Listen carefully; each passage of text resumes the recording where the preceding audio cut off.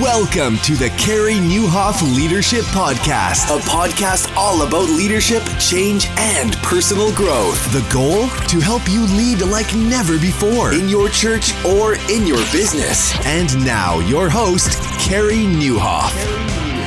Well, hey, everybody. Welcome to episode 2 of the podcast. My name is Carey Nieuwhof. I am so glad that you're here. It has been a fantastic conversation so far. I mean, we're just 2 episodes in, but I've heard from so many of you on episode 1 with Andy Stanley. I mean, it so exceeded my expectations. First of all, Andy was amazing. If you haven't heard that, you got to go back and listen to episode number 1. But you just made it great. You made it fantastic. So many of you were so enthusiastic. You actually made the podcast debut at number 1 on iTunes. Incredible. It stayed in the top 5 for a long time. So many of you have left reviews already. We asked you to do that. And there's over 60 in the US iTunes store. And that's so fantastic because it really helps get the podcast in front of other leaders. And our goal here, as you might know, is to help you lead like never before. And that's simply the goal of this, is we just want to help you and your team lead like never before. So if I can do that in some small way today, I'm so grateful. So just thanks for being awesome. Thanks for such an enthusiastic response so far. And today, I'm really excited to introduce you to today's guest, who is Perry Noble. Now, Perry is the lead pastor and the founding pastor of New Spring Church in Anderson, South Carolina. It is a church on a mission to reach 100,000 people in South Carolina. Like, that's crazy, isn't it? I mean, they've had over 50,000 at Easter before. You'll hear in this episode, Perry said, like, how many people were at church on Sunday, Perry? And he's like, 36,000. That's crazy. But God is using him in a really powerful way. Now, I don't know how you respond when you hear a story like that. I mean, some of you are probably like, you're cynical. You're like, is that for real? Is that legit? Some of us are probably like, well, if I had a church that was growing that fast, I wouldn't have any problems. But that's why I'm so excited about having Perry here. Is we're going to get very authentic, very real, and actually quite raw and transparent very quickly in this episode, because when New Spring had never been bigger, never been growing faster, Perry experienced just a depression and an emotional crash that led him even to suicidal thoughts. I'm not going to sort of preclude the interview. I want to make sure you jump in that very quickly.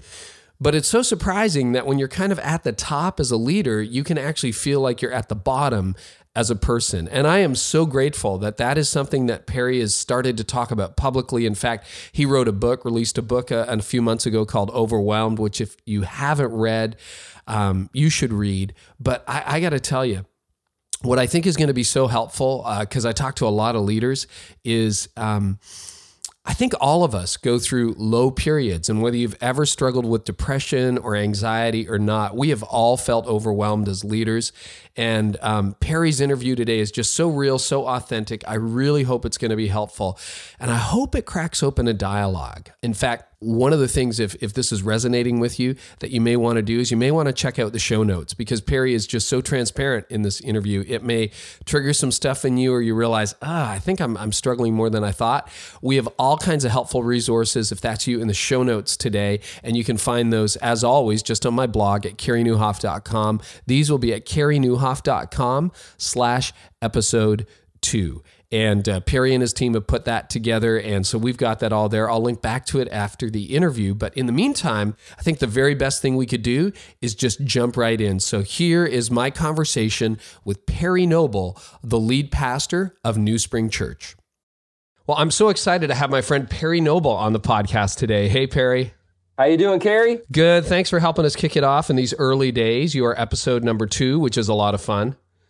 Well, I know that Andy was episode number 1, and that's appropriate because I feel like all my life I've been following Andy Stanley. So if I can just be right after him, I feel like I'm a pretty good place in life. Well, I had a strategy. I looked for everybody who had a leadership podcast and, called it the Perry Noble or the Andy Stanley Leadership Podcast. And because this is the Carey Nieuwhof Leadership Podcast, now I hope we're all friends, and, I've kind of co-opted you. So is that okay? Well, Carey, your Leadership Podcast debuted at number 1, and I think mine debuted at number 1,478,000. So to be associated with you and Andy in the same sentence, Hey, man, I'm calling that a win. Hey, Perry, it is a real thrill, honestly, to have you here. God's written a really amazing story in the life of New Spring Church. But in the middle of it, and that's what I really want to talk about today, because when we were talking about coming on the podcast, I said, what do you want to talk about? And you've recently gone public with the story of how you almost had to exit leadership because of being completely overwhelmed by all the success and all the things that were happening in your life. So as a young leader, you're pastoring one of the fastest growing churches in America, one of the largest churches in America, and you hit rock bottom personally. Tell us about that. You opened the book talking about wanting to kill yourself while you're in the middle of leading God's church. Catch us up on that story. Yeah, so it was interesting because I'd always thought that hitting rock bottom meant that you had overwhelmingly bad circumstances. I didn't know that there were other things that could push you in that direction. And so just a quick history of our church. We started in the year 2000 officially. We had about 15 people in the living room, and it started growing.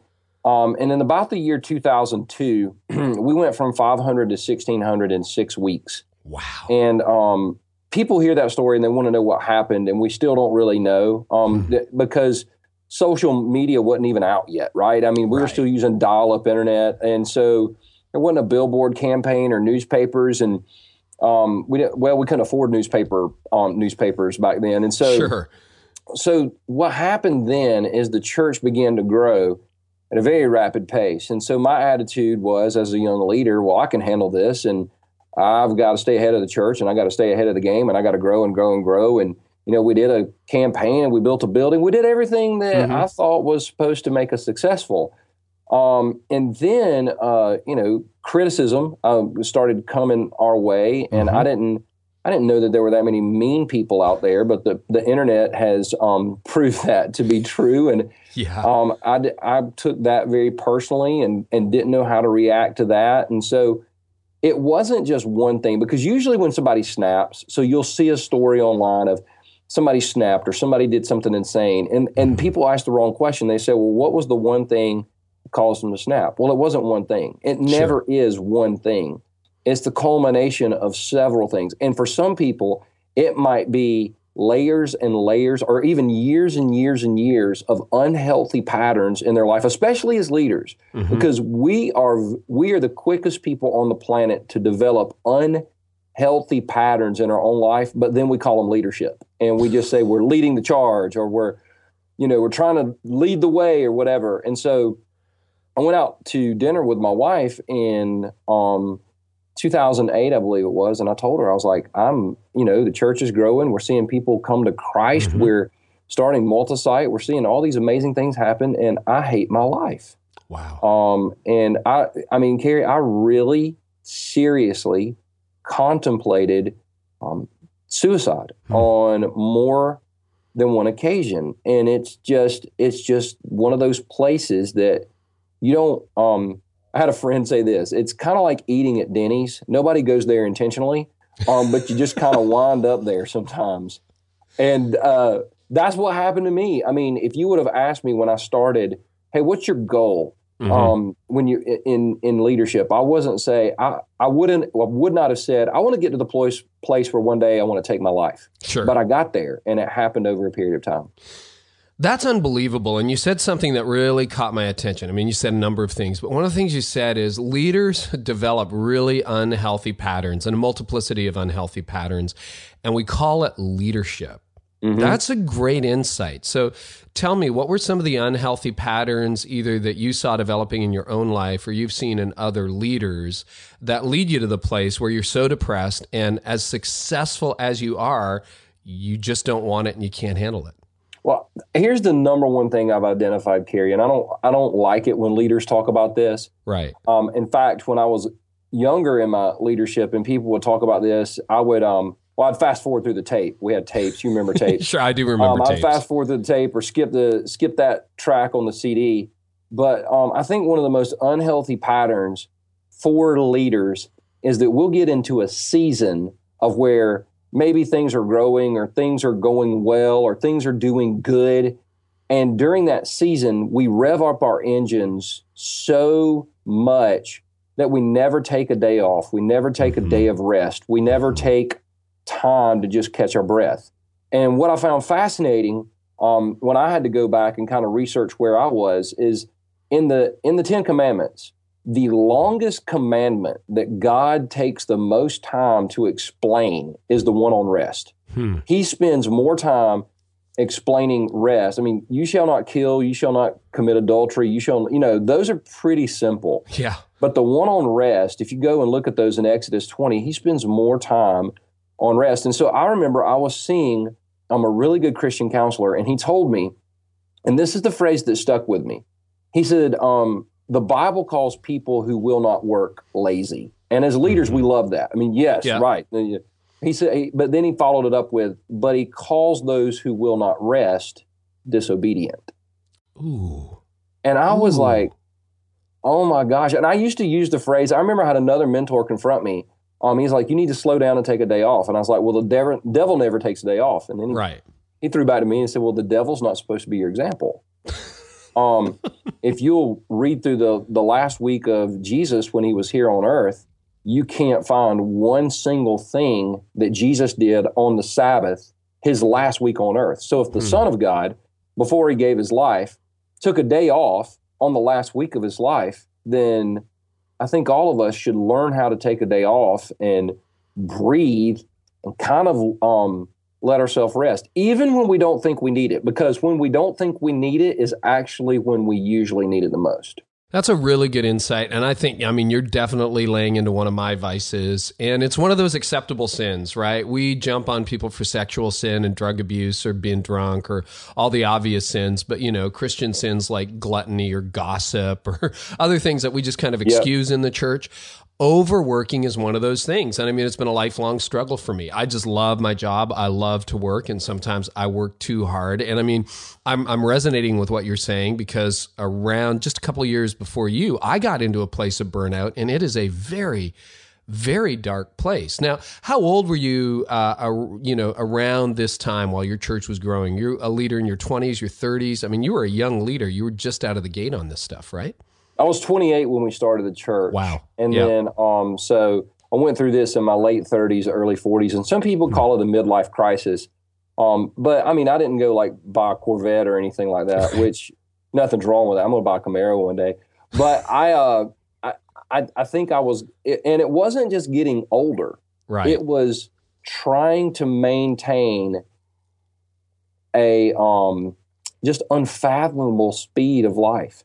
And like you said, it's the acceptable sin. In fact, Carrie, here's the thing that church leaders, sometimes we can get caught up in the praise of people because people in the church will praise you for working yourself to death. Yeah. They will go, oh, he's such a hard worker. She's such a hard worker. They're always there. They're the first to get there. They're the last to leave. They're always going overboard. And then they will sing your praises right up until you get into your coffin, and then they'll forget about you. Yeah. And so we can get so addicted to positive things said about us that it can push us over. It can push us into the, oh my gosh, the world can't live without me. I can't rest. It's a rewarded addiction. You're right. Yes, if you're drinking out of a bottle, if you're popping pills, if you're having an affair, nobody in the church rewards that. But in leadership and in life, people reward overwork. They really do. And there's an internal trigger. I've talked to friends who are workaholics, and, I don't exactly understand brain physiology, but there's a reward center and there's an adrenaline that kicks in when you're working hard and making things happen too. Definitely. Well, the whole adrenaline thing, that's something that leaders can get addicted to, especially if you're a pastor and you're preaching every week. I've done a good bit of research on that just to figure out why I was so jacked up. And it's one of those things that like you said, we can get addicted to it. And so much so that we're looking on Twitter, Facebook, and Instagram to see, if our biggest highlights of the day is how many people liked our Instagram picture or commented on our Facebook page or retweeted us. And they're leaders that really are sincerely caught up in those things. And if you're caught up in those things, you're so addicted to the praise of people. And the reason I know that so well, Carrie, is because I was there. I was so caught up in what people were saying about me that I had really lost sight of what the Lord was saying about me. And I lost sight on what he had called me to. And what can happen is the vocal minority can become the majority in our mind because we're so obsessed with the opinions of others. No, it's very true. And if you're going to ride the highs that high, you've also got to be prepared to ride the lows. You know, we were joking about the podcast debuting at #1, which it did in Canada and the US, which is amazing. And then a few days later, I went back to find it. It was like number 193 or something like that. Yeah, I was right? 194 that day, so you're still ahead of me. But it's one of those things where if you're going to ride that high, you're also going to ride the lows too. And so you have to be so careful, because I think as leaders, we also go through seasons where a church isn't growing as fast as we want it to grow. And you end up really being a victim of the very thing that you were addicted to in the first place. And I'm glad you mentioned your age. I say that, it's funny. I was like early 40s, maybe 40, 41 when I hit my crash. And I talked to a lot of leaders in that sort of late 30s, early 40s season. And you're right. I didn't buy a sports car. I didn't cheat on my wife by the grace of God. I didn't do anything stupid. But I mean, I had some very dark days where I thought, I can't go on. I can't go on. I don't know why it seems to afflict particularly a lot of guys around that phase, but it does. And so I'm glad we're having this discussion. This is a hard discussion to have in the church, isn't it? Have you found that? Oh my gosh. When I first preached on it, I remember we were sitting around talking about it as a leadership team. And I just said, hey, I want to do a series in our church. I want to call it Overwhelmed.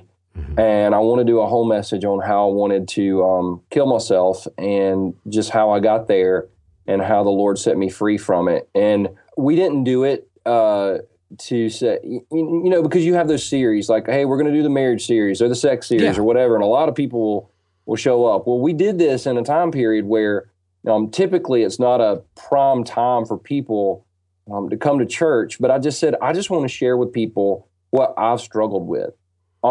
It was the most up until that time in our history. It was the most attended series we'd ever had.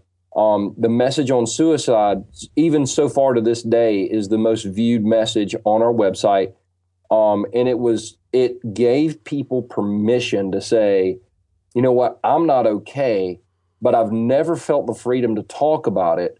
Because if you talk about depression, anxiety, if you take anxiety medicine or an antidepressant, you're somehow made to feel, in many cases, and in many cases not intentionally, but in many cases you're made to feel like a second-class citizen. Yes. And so one of the phrases we came up with, and we just kind of said at that series, and we've said ever since, is it's okay to not be okay.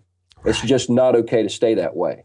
And so the only way to break the power that feeling has over you is to actually talk to someone, confess it, have a conversation, and get the healing process started. I really appreciate that. And, you know, as much as I agree with you, I really do, and I'm so thankful we're having this discussion.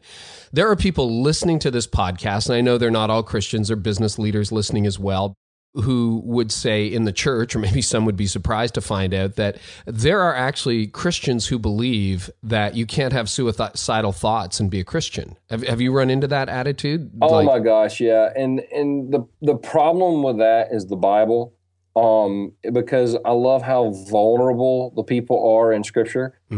Jonah, when he was running from God, in Jonah chapter 1, when he told the sailors to throw him overboard, what was he doing? He was committing suicide. He knew, he did not say, because he had not read the book of Jonah. He didn't know there was a fish that was going to swallow him. And, you know, so he was trying to end his own life. Moses and Elijah, both godly men, prayed for God to kill them. Both of them said, God, would you please kill me? Paul, I believe in 2 Corinthians, wrote that there was a point in his ministry where, quote, he despaired even of his own life. And so the myth that we've bought into is that godly people don't deal with depression, you know, thoughts, even suicidal thoughts. But the truth is that we do. We all have. We've all felt, if not a suicidal thought, we've all felt overwhelmed, anxious, and not quite sure how we're going to get through the next day. So I think the first step in really dealing with this is to stop trying to pretend that we've got it all together when we don't have it all together. Because that's the other temptation, Carrie, is we feel like as leaders, we always have to have it all together. And as we read the Bible, other than Jesus, there's not an example of a leader who always had it all together. I think you can almost hear the relief coming to people who are like, man, I feel this way. Maybe not suicidal. Maybe some are suicidal, but like so overwhelmed. But there's that pressure to feel like you've got it all together when deep inside you're crumbling. And I don't know a single leader who hasn't gone through some form of that. So let me ask you, just, I don't know if this is a morbid question or what, but what were some of the most unhelpful or cruel things people said to you when you were going through this and starting to talk about it? One of the things that happens is, and this happens with anybody in leadership, where people begin to judge the personality when they don't know the person. And so because of something you said or because of a 1-minute YouTube clip, I'm going to make assumptions based on who you are rather than getting to know you. So I remember there was a time period during this, I mean, it was a pretty intense battle where I could not, after a service, I used to go walk down in the lobby or I used to stand outside and talk to people. And I couldn't. It's not that I didn't want to. It's not that I didn't love people. It's not that I did not appreciate everybody in our church. It's just that I was dealing with severe anxiety in crowds. And so I would go and sit in a room and just kind of, my wife would be back there and my daughter, and I would do that between services. And then I remember somebody taking a shot at me and saying, well, if he loved God enough, he would come out of his green room and talk to people. Oh, boy. And I just remember, Carrie, that just about being the straw that broke the camel's back, because then I started thinking, well, I guess if I did love God, I would be out there suffering for, Yeah. But it was a real battle. It was a real struggle. And then people that don't understand your world trying to speak into your world. And once again, it's giving the vocal minority the majority opinion in your mind. And that's just not a healthy thing to do. And so that's some of the things that people, that's just one example of some hurtful things that people would say. But we'll always criticize what we don't understand.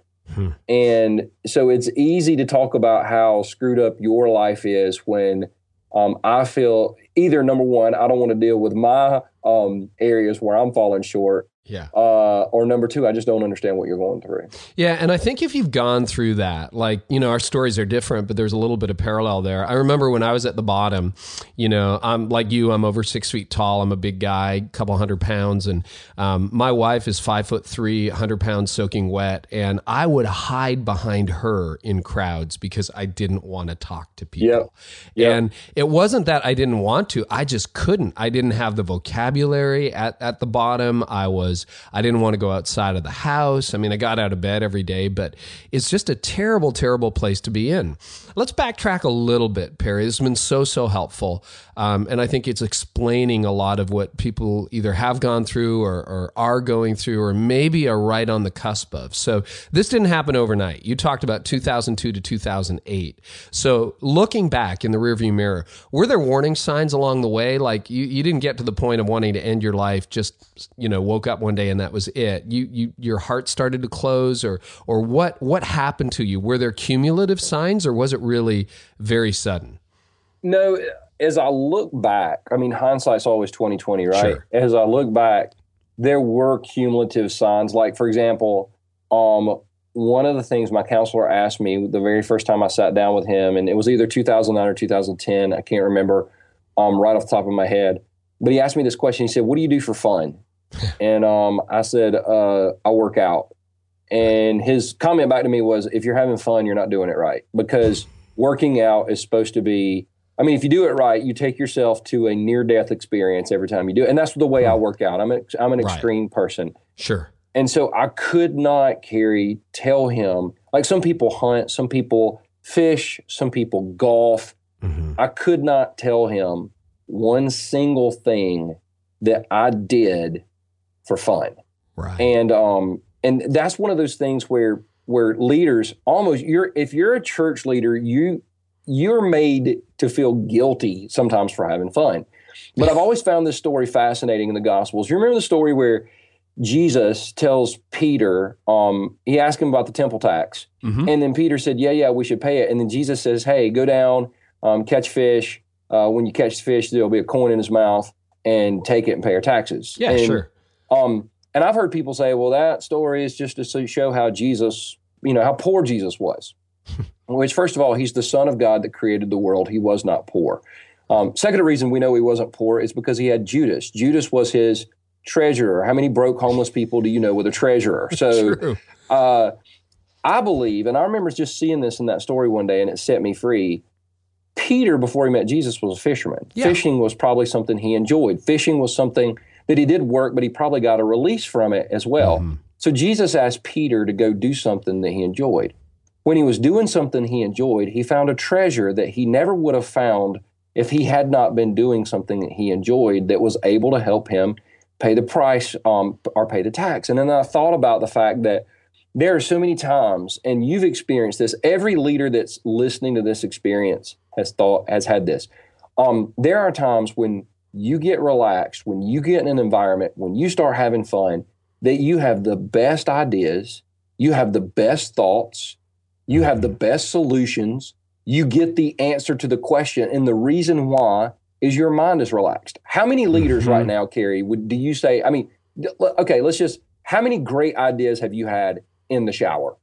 I've talked to so many leaders, and they go, I've had so many great ideas in the shower. I don't know why that is. And the answer is simple. When you're in the shower, you're not thinking about anything other than taking a shower.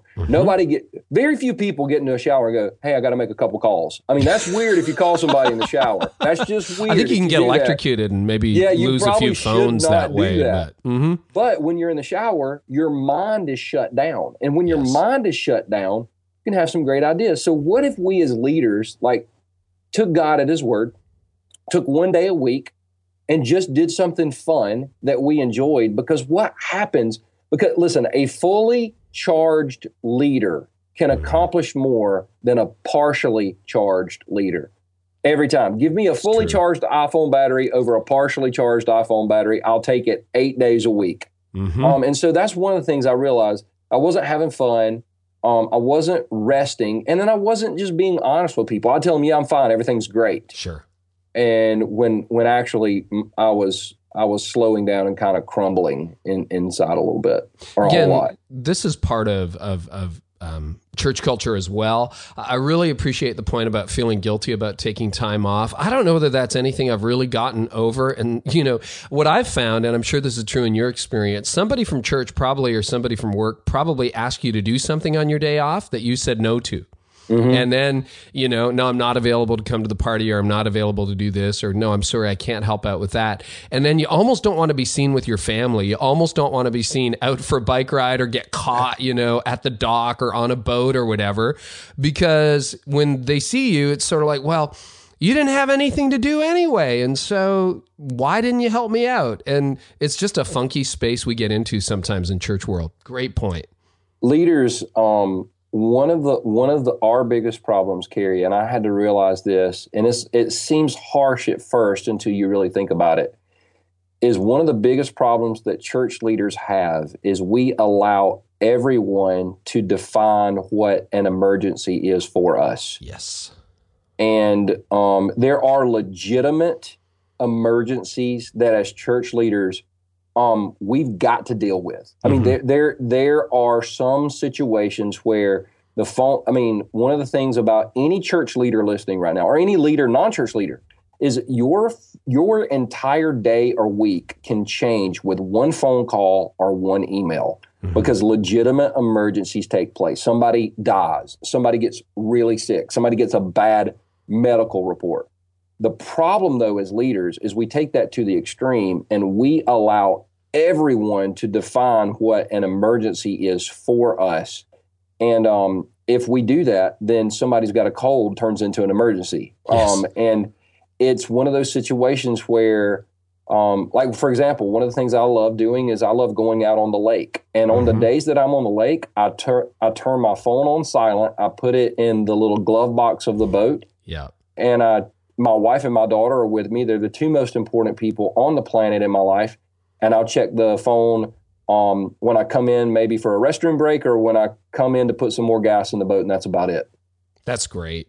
Now that's interesting, because let's drill down on that, because a lot of people, and I mean this is true. I've led small churches and now a somewhat larger church, but there's an urgent thing going on in somebody's life all the time. So if you've got 50 people, somebody probably had a bad week. Somebody's in the hospital. In a church your size, give us the current numbers right now. And by the time this airs, they'll probably have grown again. So, I mean, how many people attend New Spring right now, and how many campuses? We just yesterday we had around 36,000 people show up on 10 different campuses. And so it's been one of those things that we kind of, we're really amazed by it. We're really in awe of it. But the thing that I've tried to teach into our church, and I've tried to teach this since day one. I've told people, I'm probably not going to come see you in the hospital. Yep. I might not even preach your funeral. But I've tried to teach our church this concept. The church is not effective when the pastor ministers to the people. The church is effective when the body ministers to the body.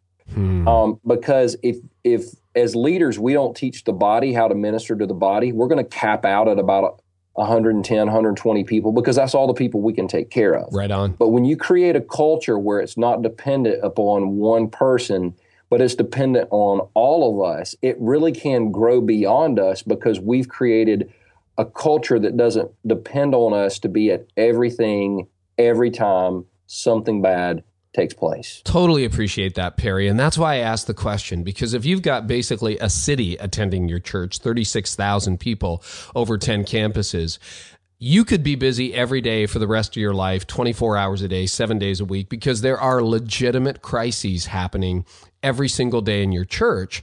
But again, if it all points back to you, I mean, you'll never have a day off. And it's so, if Perry Noble can take a day off, I can probably take a day off, and you can probably take a day off. That's a really, really good point. So what helped you get better? You're in the place. I've heard you talk about, reaching bottom, starting to talk about it, going to see a counselor.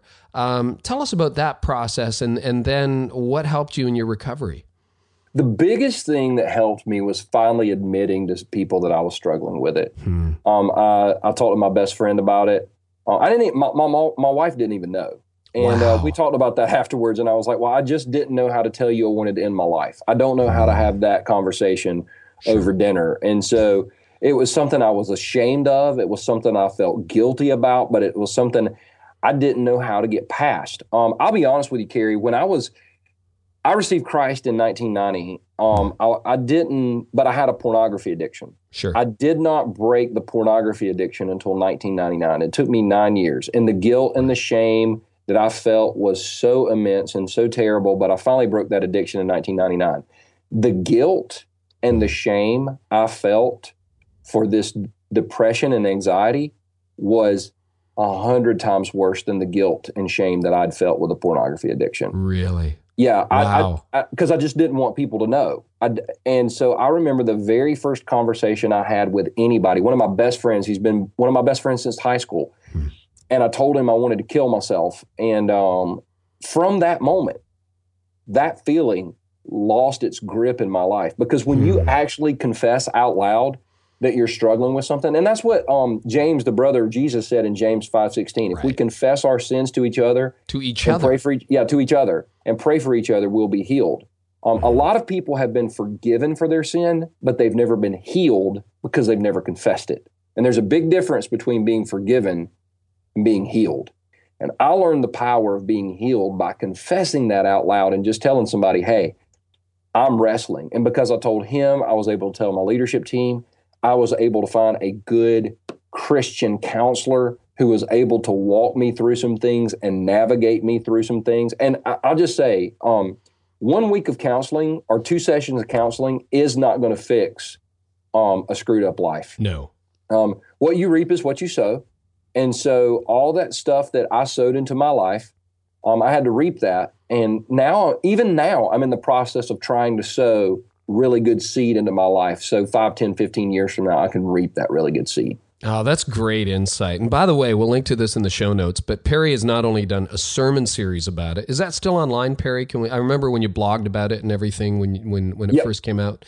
So we'll link to that. CC is all of our sermons. We've done 2 series on Overwhelmed. One was several years ago and one was recently. Yeah. And so both of them are online at newspring.cc. That's great. And we'll also link to the book that Perry wrote about this called Overwhelmed, which is an incredible book. I mean, you just kind of outline what happened and how bad it got and some of the steps. So if you want more, those will be in the show notes. So, but saying it out loud, acknowledging it, overcoming the shame, counseling, ongoing counseling. And I mean, I can relate to that. I've been in and out of a counselor's office for about 12 years now. And I think it's one of the main reasons, one of the main things God has used for the fact that I'm still able to be in leadership today and actually love it and enjoy it and have a life and have healthier relationships.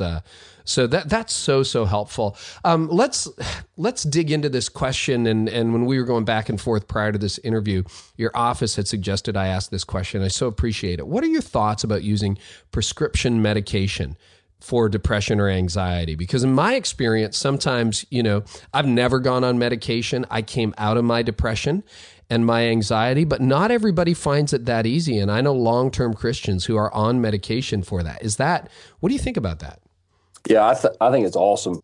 I think it's great. I think I praise God for meds.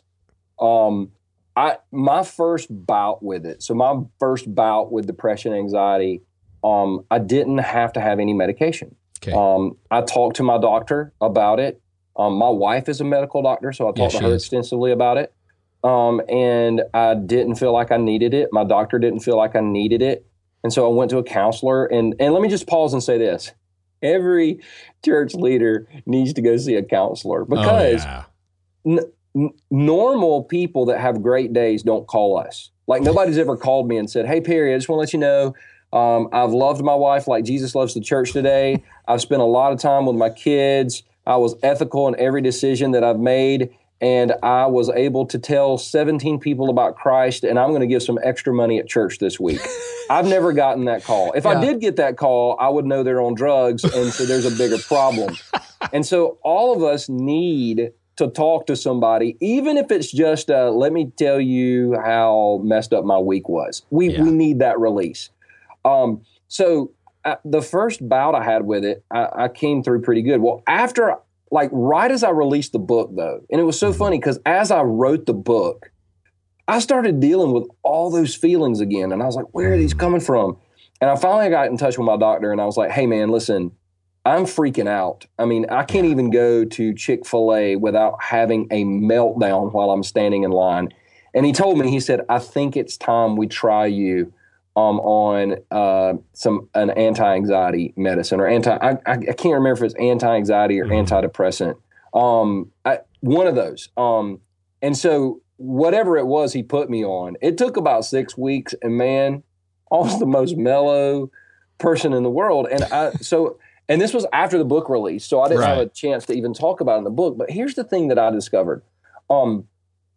If you had something wrong with your liver and your liver was shutting down, and you went to the doctor and he said, hey, your liver's shutting down, but this is a pill, and if you'll take it over a period of 2 weeks, it'll completely heal your liver. Well, you would take that pill. Absolutely. Everybody listening to this podcast would take that pill. It's like it would save your life. Same thing with your heart. You've got a heart condition, but we've got some medication, and if you'll take this medication, it'll repair your heart and you'll live longer. Well, everybody's going to take that medication. Mm-hmm. Well, the same thing is true for the brain. The brain, just like the heart and the liver, is an organ in the body. Yeah. And if something's wrong with the brain medically, there's a chemical imbalance in the brain. And God, through common grace, has given us science and medicine to be able to fix that problem. Then we shouldn't try just to pray that problem away. If God has given us medicine to try to heal that problem, then I think we should take it. And I don't think we should run to a pill every time we have a problem. Mm-hmm. I'm not that guy. I fought through it. And so right now it's September. This year's going by so fast. Yeah, it in is. September, I'm supposed to cycle off of this medication this December. This December, I will have been on this medication for 1 year. And my doctor said, we're going to try it out for 1 year, and then we're going to try to cycle you off to see if that works. And so I'm on the plan. I'm in December. I'm going to try to cycle off. And maybe it's something I have to commit to for the rest of my life. Maybe it's something I needed for a season. I don't know. But what I do know is this. It's helped me navigate through the season. And so if somebody's out there and they feel like and they've talked to their doctor and their doctor wants to put them on this medicine, it does not put you in the spiritually subpar category to have to take something that God designed, I believe, to help you out. Completely appreciate that, Perry. Thanks so much for talking about that. So what has this done in terms of being able to come alongside other people or other leaders who have similar struggles? And what has it done for the dialogue at New Spring, your church, your community? You know what it did for me, Carrie? And this is another sign that you're really wrestling with this. When I started going through this in 2007, 8, 9, and really my compassion level for people was just going to an all-time low. Like people would say, "Oh, I have a bad day," and in my mind, I mean, you don't say this out loud, but like I'm like, if I were you, I'd have a bad day too. You know, I mean, leaders don't say that, but we think it. In fact, sure we do. If we said half of the stuff we thought. Not only we wouldn't be leaders if we said half the stuff we thought. No, well, not only would we not be in ministry, we wouldn't be alive. Yeah, somebody that's true. would have taken us out by now. And so my compassion levels for people started decreasing. But here's something, because God uses all things for good. And that's a really cool verse that you can sign on a card if you want to encourage somebody. But I know it's true because what God did, I wanted him to deliver me from this. Yes. He delivered me through it. And there's a big difference. And in that process, Carrie, what he did is he increased my compassion levels for people. Yeah. And so now on the other end of it, I can hear somebody hurting and think, man, this is legit. And even if it's, I'm going to stop and pray with this person for 30 seconds, or if I'm going to put them in touch with somebody, or I'm going to get them help. It's helped me to see people, I believe, like Jesus saw people. So Jesus used this in me to kind of crush that pride in me of, hey, I've got it all together and I'm leading the charge. And I've been able to look at people and say, man, you know what? I don't understand what you're going through, but your situation is serious. And let me try to come alongside of you and help you. That's one of the biggest things it's done in me. I so relate to that because, compassion is not one of my gifts, so I completely get that. Before I burned out, my compassion was really low. In fact, I think that's a sign of burnout, when your heart isn't working, right? When you don't feel the highs and you don't feel the lows anymore. And I'm just looking it up right now, but I did a blog post. Yeah, that's what I thought. I did a blog post about a year ago on my burnout. I'll link to that in the show notes. And Perry, there's been, I read a blog like you read a blog. There's been an ongoing dialogue, and every few days I hear from somebody who's going through burnout on one of those two posts. And everyone, I don't answer all of the comments on my blog, but every one of those, I'm like, you just feel for that person, and I'm cheering for them and I'm praying for them. And it's like people just accidentally stumble on that post when they're Googling something. Yep. And then it's like they find this oasis and it's like, somebody I can talk to. And if you're a leader or just a listener who's struggling with depression, I just hope this has really encouraged you, because you're not alone. And everybody to some extent or another goes through this, and high capacity, great leaders, faithful people go through this. And it's not a sign of weakness. It's a sign that you're alive, and we live in a broken world. And, none of us is exempt from that. So if there is somebody listening to this, Perry, and they're beginning to realize, man, I'm in the thick of this, or I'm at my lowest, or wonder if I'm burning out. And again, we'll link to some of those things in the show notes. But what advice would you have for them? What step could they take today as a result of listening to this podcast that could help them at least break some of the darkness? Any advice?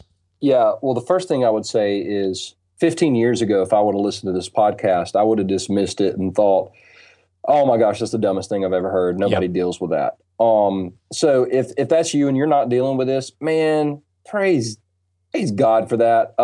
But earmark this because you're going to want to come back to it. I would say to the person that's struggling, here's what I would be willing to say. Number one, if they're struggling, most likely they haven't told anybody because they feel shame.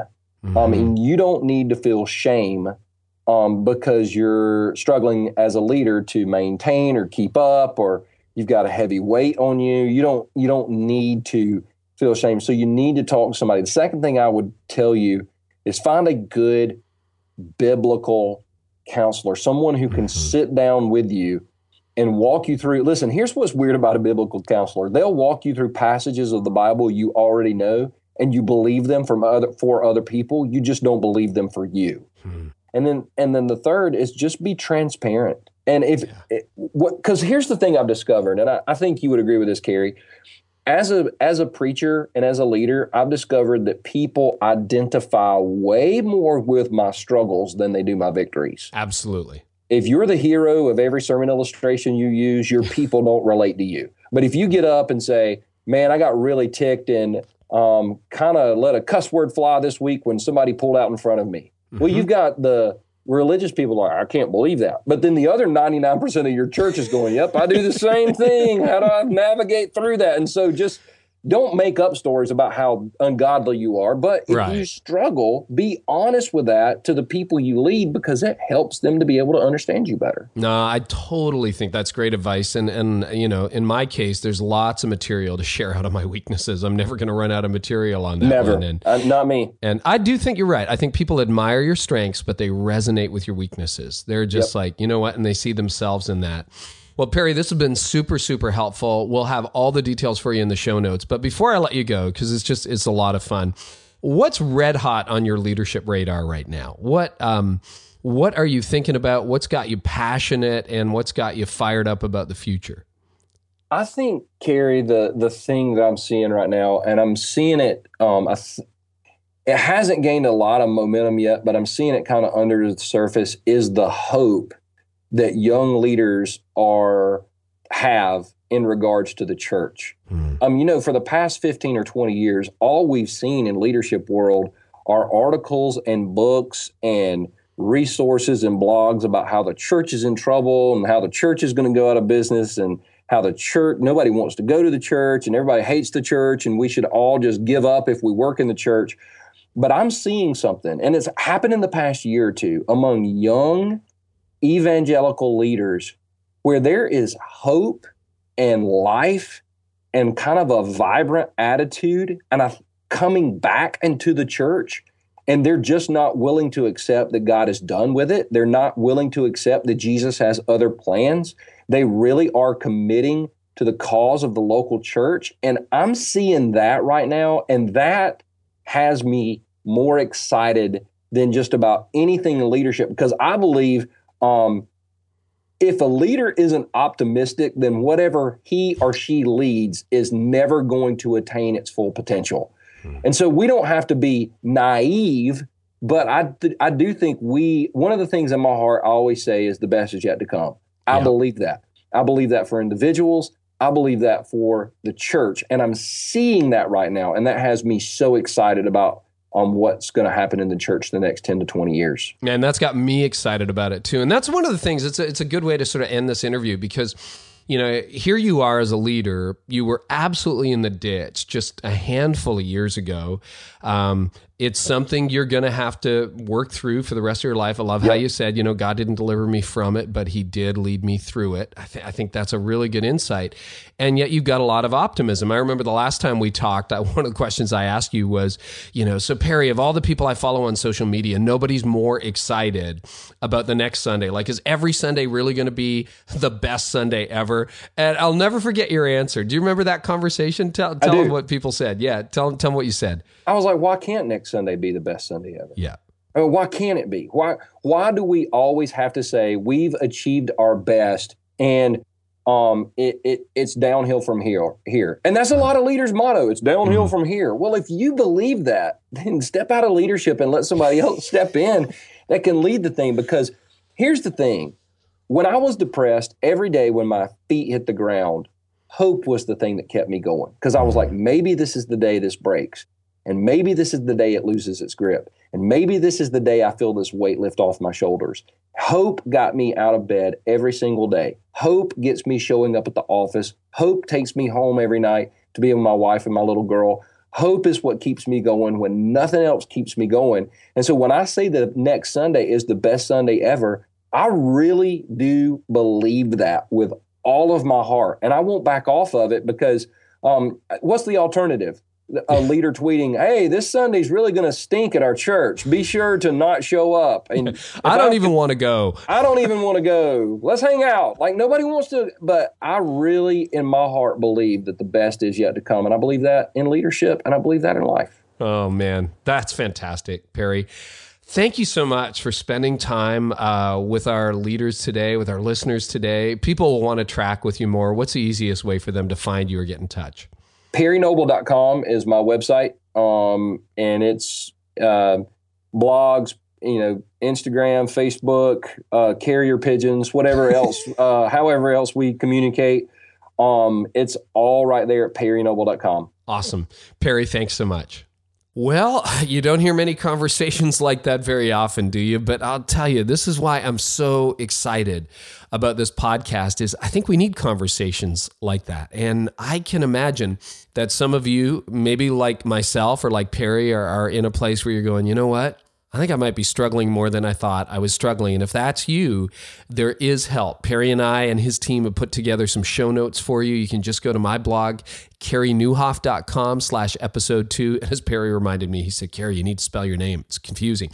Sure. So here it is. CareyNewhoff/episode 2, and you'll find all the show notes there. And there's links to Perry's book and to his church and to the teaching series he refers to. I've got some other links that I hope can help you if you're in that place. Or maybe it's not you. Maybe it's somebody on your team or a good friend that's going through a tough time. We need to have that conversation in the church. And if this helps some way, man, I am so grateful for that. So thanks so much for listening in. Again, the show notes are at carrynewhoff.com/episode 2.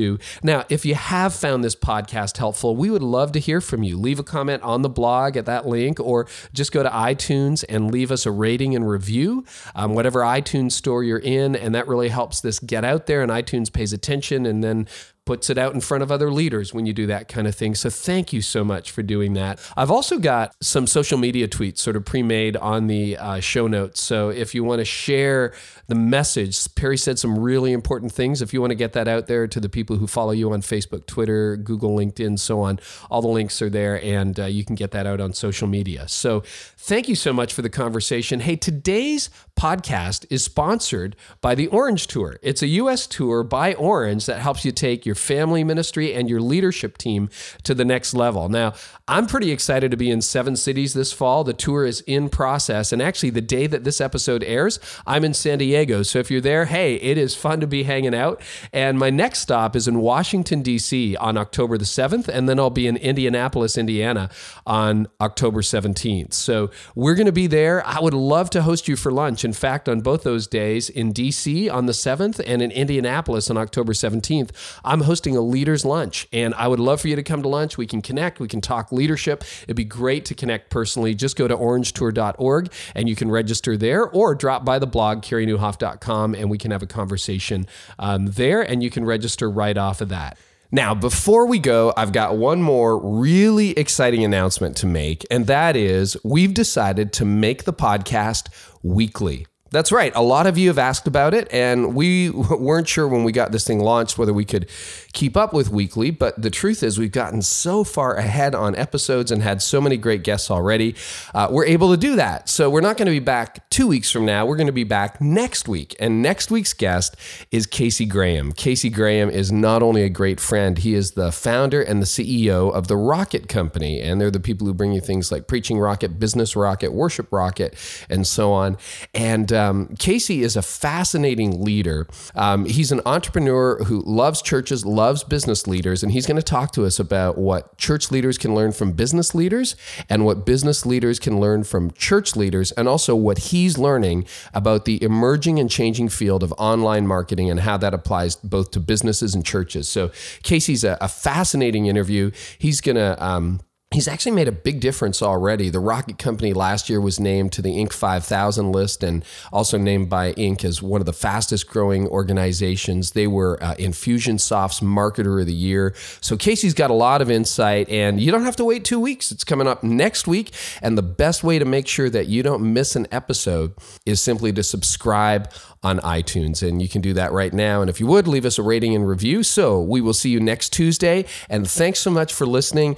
You're really amazing in making this so much fun. And I really hope today's episode has helped those of us who feel overwhelmed or even in a place where we don't know how we're going to carry on. So we're going to continue that conversation on the blog at carrienewhoff.com. We'll see you next week. And I really do hope this helps you lead like never before. You've been listening to the Carey Nieuwhof Leadership Podcast. Join us next time for more insights on leadership, change, and personal growth to help you lead like never before.